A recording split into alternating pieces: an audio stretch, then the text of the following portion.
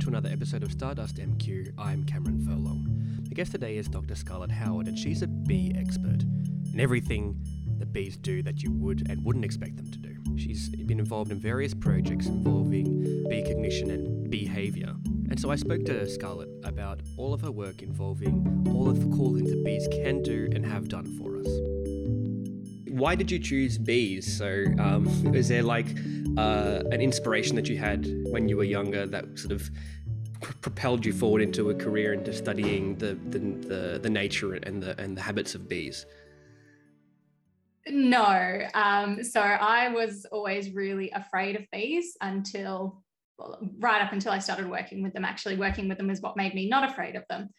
But I was given the advice to not choose my research project when I was starting my master's based on how much I like the specific species, but to choose it on how interesting I found the project. And my primary master's supervisor, Adrian Dyer from RMIT University, he was the one who pitched this idea to me. I hadn't met him before, but he said bees can learn things. They can learn to discriminate between human faces. They can do color discrimination, and they can do all these other sort of amazing learning ability, have all these amazing learning abilities. And I just sort of thought to myself, that can't be true. Bees are an insect. How does that work? How can they learn really complex things like that? And so I decided I wanted to see it for myself. And so I started working on it, and then working with individual bees. I suppose that's what really helped me become not afraid of them anymore. Like, yes, they can sting, the honeybees that I was working with, but that was quite rare. And yeah, I sort of learned that they're just out there to forage. And when you're doing learning experiments, they're very motivated to just learn and do their job basically, and they kind of ignore you a bit. So how long did it take for you to get over that fear of bees? Was it like a couple of sessions of, handling them, or was it a gradual thing over time? That's a great question. I'm not sure if I could pinpoint the moment when I sort of stopped being afraid of them. I guess it was quite a gradual thing. So my master's went for 2 years, but I would probably say within the first fieldwork season that I did with them, which would have been a few months. So, over the sort of the summer and spring period, that's probably when I stopped. So at some point during that time, I would have stopped being afraid of them and realizing, oh, they're really cool and they're not out here to sting me. They're just living their lives, and I just have to not get in the way, basically. Yeah, it's like that's the thing. People are so afraid of, bees going to sting me. It's like, just let them go. Wasps, you got to be afraid of, because they're out for blood. That's my personal opinion on wasps. But bees, I don't. Yeah, I used to be afraid of them as well, but you sort of realize, they're just tagging out, Yeah, although I will go in a little bit to bat for the wasps. They're also really intelligent too, and while I have been stung by wasps before, I also think they do get a little bit of a bad rap, but and they're quite intelligent themselves, and they pollinate a lot of different, and some of the species they don't sting. A lot of our native species, perhaps all of them, but I'm not sure. But in Australia, a lot of the native species actually don't sting. Yeah, but those European wasps, they do. The mud wasps don't sting, right? The paper wasps do. That's not the technical terminology. I'm not that well versed on which wasps do and don't sting, but potentially, yes. Yeah. That might be the right species and the wrong species. I'm not sure. I'm an astronomer. I don't really look at the different specifics. Anyway, sorry, I digress. So yeah, that interesting that you mentioned bees can think cognitively and recognize faces. So is that something that you've been looking into or researching in your work? Cognition, definitely a huge part of my career has been based on the cognitive ability of bees. Human faces, that happened well before I started my career, and there's a few different studies looking into the ability of bees to recognize human faces, and also speaking of wasps, looking at the ability of European wasps to also recognize human faces, and as well wasps that they have a hierarchy in their own nests, and recognizing other wasps by their facial markings too. So there's been a fair bit of work, surprisingly, on facial recognition ability and discrimination ability in Hymenoptera like bees and wasps. But that hasn't actually been part of my work. I've looked at things more like learning rules, like size rules, larger versus smaller, a lot of numerical tasks, so addition, subtraction, understanding the concept of zero, being able to discriminate between numbers, and also looking at whether bees can see visual illusions in the same way that we do. So yeah, that my work's been, along the same lines, but in different areas. Oh, wow. Okay. There's like a lot there's like a lot of things I didn't expect bees to be looking into being able to do. So can they do all those things? Yes, to varying extents, Yeah. and it depends how you do train them. So in some cases, they're really good at it because you've trained them well. And in some cases, they actually can't do a task at all because the training hasn't been adequate enough for them to learn. So there's sort of a lot of the way I train bees is based on these two methods. One's called appetitive conditioning, appetitive differential conditioning, and that involves giving a bee a reward of sugar water when she makes the correct choice. And if she makes an incorrect choice, nothing happens. So, she sort of just wasted her time a bit landing on the incorrect choice, but there's no real punishment or outcome for her making that wrong choice. However, and they can learn doing that depending on the task, but they learn a lot better and they learn far more complex tasks when we do appetitive aversive differential conditioning. So that's where, again, if she makes a correct choice, the bee gets a reward of sugar water. But if she makes an incorrect choice, she just tastes this bitter substance called quinine that they don't really like. And so there's now this aversive outcome for making an incorrect choice. And so that sort of seems to modulate their attention, and they actually pay more attention to that task. So in terms of some of my work, so when we're looking at numerical abilities in bees, we had a look at whether we could get them to discriminate numbers 4 versus 5, 4 versus 6, 4 versus 7, and 4 versus 8, because those are really hard tasks and bees haven't previously been able to do that. So when we use this only reward-based system, appetitive conditioning, they couldn't discriminate any of those numbers. They didn't learn to discriminate any of the numbers, except for weirdly 4 versus 7, but that's kind of an outlier that we just can ignore at the moment. But when we train them using the appetitive aversive conditioning, so the reward and punishment, that's when we see that they're able to do even really hard discriminations like 4 versus 5, so 4 objects versus 5 objects. That's something that's quite difficult for a lot of animals. And so when we train them in that way, they're able to do this task of what we consider, fairly high complexity or high difficulty. And so once you train them in that, so when they are presented with two different numbers, say 4 and 8, are they able to then choose which one is 4 or 8 without the reward, or does the reward always have to be there? Yes, so we take for a certain number of trials, so say 50 trials, and that involves the bee coming to where we've got an apparatus set up, so something like a screen or a Y-shaped maze, where we present the options to them just hanging vertically, depending on the apparatus. We train the bee to come back by giving them sugar water, and that makes them want to come back again and again. And then each time they land and they make a choice, there's an option that might have, for example, 4 objects on it, so 4 circles, and then another one that has 5 circles. And when the bee continually comes back, she'll get that reward for landing on 4, and she'll get a punishment for landing on 5. Okay. And what we did in our experiment was train them on a range of numbers. We wanted them to only choose 4, but we also showed them all these numbers ranging from 1 to 10, so that they had a vast range of knowledge of different numbers. And then we would test them on 4 versus 5 and up to 4 versus 8. And when we do that testing phase, that involves giving no reinforcement for choosing correctly or incorrectly. After the training's done, we don't want them to sort of be able to use any of these low-level cues that hopefully we've controlled for during training, like scent marking. Bees like to scent mark things so that they know where to land. So we clean everything with ethanol between choices, but when we actually run these tests, we make sure that there's no reward or punishment so that they can't scent mark the correct thing, because there's no reinforcement to say this is the correct thing. And then we just record a number of choices when there's nothing there to see what they think is the correct option in the absence of any outcomes they might receive, rewarding or otherwise. Okay. So how do you set what is the correct choice and what is the incorrect choice? Is it just arbitrary, or do you go specifically 4 is always a correct choice and they have to differentiate it from another number? Yeah, it depends on the experiment. So in this specific experiment, we wanted to always train them to go to the number 4. And so any other number that they saw was incorrect.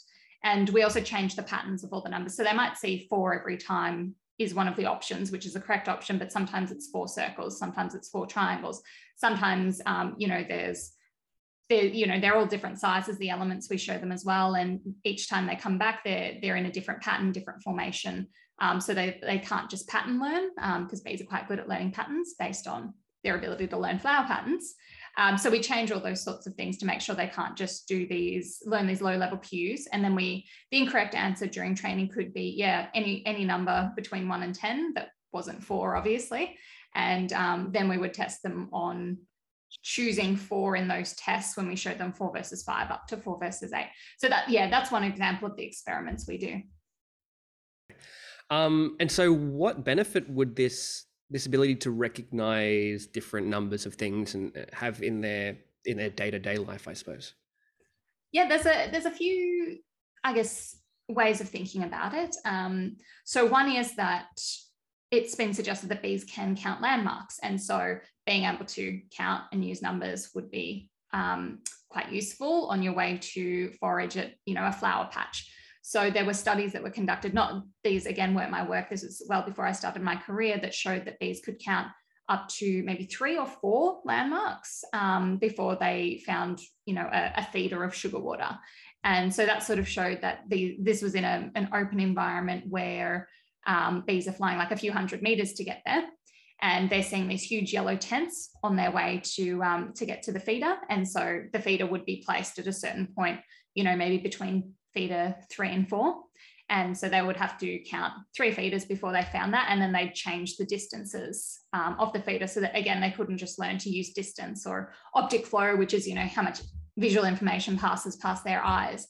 And so that's one reason they might be able to learn numerical cues. There's other options that haven't really been formally tested, things like learning petal number as to learn rewarding flowers in combination with things like color and scent. And the other way I actually like to think of things is that because of bees' foraging lifestyles, so they are leaving the hives, if we're talking about honeybees specifically, they leave their hives and they go and find a food source, a flower patch that's contain, flowers that contain nectar. And when, they find a good flower that provides a lot of nectar or something like that, they want to remember it. And so there's a number of things they have to memorize. They need to memorize the color of the flower. They need to memorize the scent, the size of the flower as well, perhaps, the shape of the flower, the exact location of the flower, so that they can then go back to the hive and be able to navigate to and from that flower patch, and also to be able to do their dance. So foragers do a dance to communicate to other foragers where there's a good flower patch. So there's all these things that they need to learn and then remember. And I think that sort of makes them primed to already be really good learners. So when we give them a bunch of different tasks, like number discrimination, face discrimination, shape discrimination, they're already just so good at learning all these different flower traits that they can extrapolate that ability to all different types of things. And so that it might not be necessarily that number ability is that important to them in their natural environments. It could just be that it is almost an artifact of their the necessity they have to learn and memorize flower cues. Wow, that is it's nuts. I never really expected to see all this come out of a bee. I just thought bees are bees. They just go about their business, but I didn't expect there to be so much cognition going on in a bee. And when you talk through it, it makes sense that they would have all these abilities to understand and learn based off what they have to do every day. Yeah, and I mean, then moving over to another case we did where we actually trained bees on, we didn't do any training. This was kind of a preference experiment. So I've been talking a lot about learning and conditioning, and we train the bees using reward and punishments. But what we can also do is test their preferences for things. And we've done this with a number of things, like, do they have a preference for certain flower shapes? Do they have preferences for certain flower colors? And what we did was look at whether they had preferences for more flowers versus less flowers. So we thought that they would prefer to go to a flower patch of higher number of artificial flowers, providing rewards, than to go to a patch of less flowers. And so without training, what we did was, first we did have to have a little bit of training just to get them to associate the artificial flower with a reward. So once they'd learnt that this yellow circle means there's a reward, we displayed 2 different flower patches to them, and we used this huge range of different number comparisons. So like 1 versus 2, 1 versus 3, 1 versus 4, like 4 versus 12. Or like, yeah, we had a lot of different numbers that we used. And interestingly, when we hadn't done really intensive training on numbers, they were not very good at discriminating numbers. So they were able to do just a few of the tasks. So they chose the higher number when we showed them 1 versus 3, 1 versus 4, and 1 versus 12. But any other comparison, including 1 versus 2 or 4 versus 12, that didn't, they didn't discriminate the numbers at all, and they didn't go to the higher number, which seemed kind of strange, unless we sort of started to think about it. And perhaps in a natural foraging scenario, when there is an option between 1 flower or, 12 flowers, that's a big difference. 1 flower when resources are scarce, that's a good discrimination to make, to be able to go to more than 1. But if we had, increased numbers like 4 versus 12, that's putting a lot of noise in the system for the bee. And it just looks like a lot of different elements, and perhaps there's no strong evolutionary benefit to being able to discriminate 4 flowers versus 12 flowers, because when you go to 4 flowers, okay, I'm going to get, 4 nectar drinks as opposed to 12. There's not a big difference there. But if you're in an environment of scarce resources where there might be only 1 flower over here and that's not enough to sustain you, but you've got 4 over here or 12 over here, then that discrimination is able to be made, because there is a clear benefit to being able to discriminate between very scarce resource and greater resources. But it was interesting to see that even though they can be really good at doing different numerical tasks, they don't have to be. Their preference, their innate preferences don't enforce that, but they are able to learn it. And did you expect to learn all this when you started out? Or was this beyond what you ever dreamed of really finding out when you started your adventure into your studies? Definitely.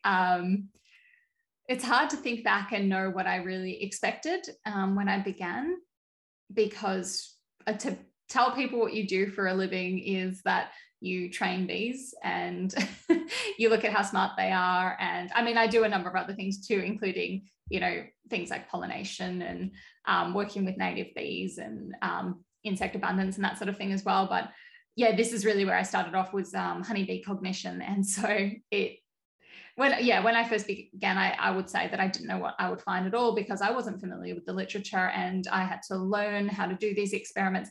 And the most amazing thing for me, I remember, was when I was learning how to recruit bees. So to come back to the apparatuses that we use to test them. And my supervisor showed me, okay, we put a drop of sucrose, we pick up a bee on this little transparent plexiglass spoon. So we pick them up, we set out feeders for them that they visit. And we'll pick one up off of this feeder and we'll take it over the apparatus and put it there, and we'll give it like a really high quality sugar solution, and then it will come back. And I sort of thought, really? Well, like, why and how? And I don't think you're right. And the bee came back within a couple of minutes, and it came back again, and it came back again, and it came back again, and they will keep coming back all day while it's light, basically, while the bees are flying, and they will continue to come back as long as you're offering something to them that's high enough quality. So even when we actually give them quinine, which is what they don't like, and they taste that, they'll still come back, because the reward we're offering them is so high quality that for them it's worth tasting something that's a bit gross, as long as they have the chance to maybe find that sugar solution.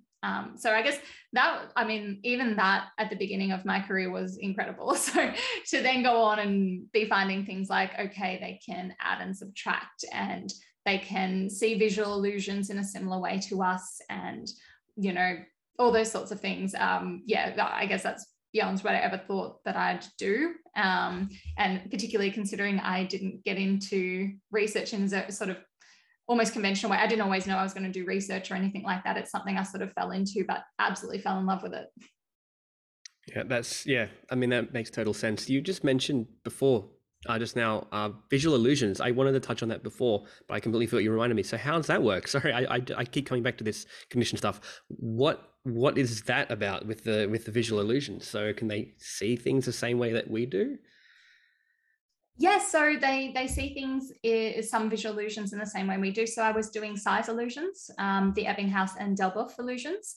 If you want to have a look at those, look at those online, I can sort of describe them to you. But basically, the basic premise is that an object in either the center of a circle or surrounded by sort of smaller circles looks bigger than the same size object that is surrounded by bigger circles. So that's the Ebbinghaus illusion. And for the Delboff illusion, it's a circle of the same size looks bigger when it's, now I'm going to have to get this right, when it's in a circle compared to when it's not in a circle. So anyway, we tested them on like sort of a combination of those illusions to find that they saw the same illusion we did. And I suppose this is important because it tells us that they see things in context. So some animals, they don't see illusions at all, which means that, or not these illusions specifically, which means they're not seeing things in context. So to give you a sort of semi-example of that, like when we look at a human face, we don't really tend to focus on like, this is what the nose looks like. Here are the eyes, here's the eyebrows, here's the mouth. We just see a face, a configured face, and it looks whole to us. And we don't focus on the different elements that make up the face. We just recognize a face by your family or your friends or something. Yeah. And so other animals, I suppose, using this example, would be more inclined to actually look at the individual elements that make up a face and not see it as a whole. And so showing that bees see visual illusions in a similar way that we do, this tells us that they see things in context and they see things more holistically rather than elementally. And there's also, just as an interesting side point, there's animals that see the illusions in the opposite way that we do. So they'll see it as, where we see objects as appearing bigger than they actually are, they'll see them as appearing smaller than they actually are. So that's sort of why we wanted to have a look at how honeybees do it, whether they would see things elementally or holistically and how they would see them. And then also, I mean, the interesting thing is how this might apply in their natural environment. So could flowers and the evolution of flowers, could they exploit this to make themselves seem larger to bees? Because there's a tendency of honeybees to go to larger flowers first and then visit smaller flowers. So if you need bees to go to, male flowers first and then females of the same species, it might be of benefit for the male flowers to appear bigger and the female flowers to appear smaller. Yeah, wow, that's really interesting. Really unexpected. I'm just taken aback by how deep this like bee lore goes. I have never heard that term before, but I am definitely going to use it. You can use it. Totally fine. What are you working on at the moment? You mentioned just before we started that you just finished off a grant. So what are you currently working on? So I'm currently working with native bees, and I'm having a look at how they respond to environmental change. Specifically at the moment, I'm looking at how they change in response to urbanization, but there's obviously a lot of different types of environmental change and anthropogenic activities that are interesting to look at, like increase in pesticides or, climate change, increased temperatures. But at the moment, urbanization is where I'm looking. And so we have about 2,000 species of native bee in Australia. That's approximately, like, ranges go up to 3,000, estimates, go up to 3,000. And so that's about 10% of the global bee species. So there's 20,000 species of bees in the world. And so we've got about 10% in Australia, which is quite good. But yeah, there's really a lack of understanding, particularly behaviorally, of how bees respond to these different types of environmental change. So my work at the moment is to look at how they change in terms of their learning ability. That's a really big focus at the moment. So do bees in more urban areas, do they learn better? Because only individuals that can be sort of cognitively flexible and respond really quickly to change the environment, as happens quite often in urban environments, are they more intelligent or better at learning? Or are they actually worse because there's a lot more stresses in urban environments, things like pesticide exposure, more competition, less nesting resources. So a lot of native bees are either stem nesters or ground nesters. So they need sort of different resources than what honeybees do. They need bare ground cover, or they need the appropriate kinds of cavities to nest in. So this could put a lot more stress on them, stress on their development, and make them actually worse learners. And then, we compare that to what's going on in more natural habitats, sort of like state parks, where we know there's a lot of native flora and fauna, and there's a lot more space, a lot more, resources for them, basically. And so things that we test besides learning, obviously I'm quite into learning and cognition, but also looking at personality, distributions, and morphology is quite an interesting one as well. And things like flower choice behavior as well. We've had a look at, do they prefer to go to native or invasive species, because sometimes invasive species can be a lot more attractive flower in terms of flowers. So yeah, native, we do have a study looking at this where bees sort of, their preferences do change on how we test them, but there is in some cases a preference to go to the non-native flowers because, you know, potentially they're offering better resources than what the native flowers can offer. And what are you hoping to get from this research? Well, I suppose firstly, the hope is that we can have an understanding of whether there are changes occurring. So whether urbanisation does impact if we take the learning example, whether urbanisation is impacting their cognition and how it is impacting their cognition. So is it selecting for more intelligent individuals, or is it actually impairing cognition? And then once we know that, we can start to think about changes we might need to make. So if we see that we're looking across species and there are more vulnerable groups, so maybe some species do really, and we do know some species do fine in urban environments, but some species might not, and they might be a lot more vulnerable, then we know, okay, we need to target these species in urban areas to actually make it a better environment for them, because otherwise we might lose those species from that environment, and that would be terrible. So, you know, we can do things like look at what sort of flowers do these species mostly visit? Are they specialists? Do they only go to one flower, or, you know, a few closely related species of plants? How social are they? How much room do they need? What resources do they need? Do they, you know, need more bare ground cover? And so we've got to sort of reduce mulching, and, you know, are they more vulnerable to pesticides? So we need to be careful of in urban green spaces what sort of pesticides and chemicals we're using there, all sorts of things like that. But I guess the first step is to actually work out if there are changes occurring and what those changes are, and then which species are most vulnerable to negative changes. Right. What's been the most rewarding thing that you've gotten out of your career so far? That's a really great question. I think there are so many rewarding things I've had from my career so far. I would probably have to say personally, it's an appreciation of insects and invertebrates, whereas I would say before I started doing this work, I wasn't aware of all the services and all the sort of complexity that existed in the invertebrate world. And now I'm so obviously heavily immersed in it.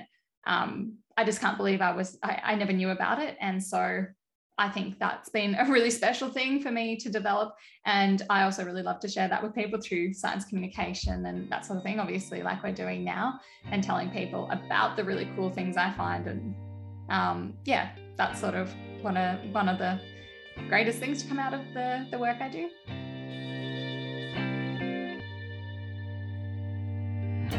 Stardust MQ is a podcast made with the support of the Macquarie University Department of Physics and Astronomy and the Macquarie University Physics and Astronomy Society. Thanks to Oliver Doherty for editing this episode. Our intro music is by Poddington Bear, and our outro theme is from Ketsa. I'll talk to you next time.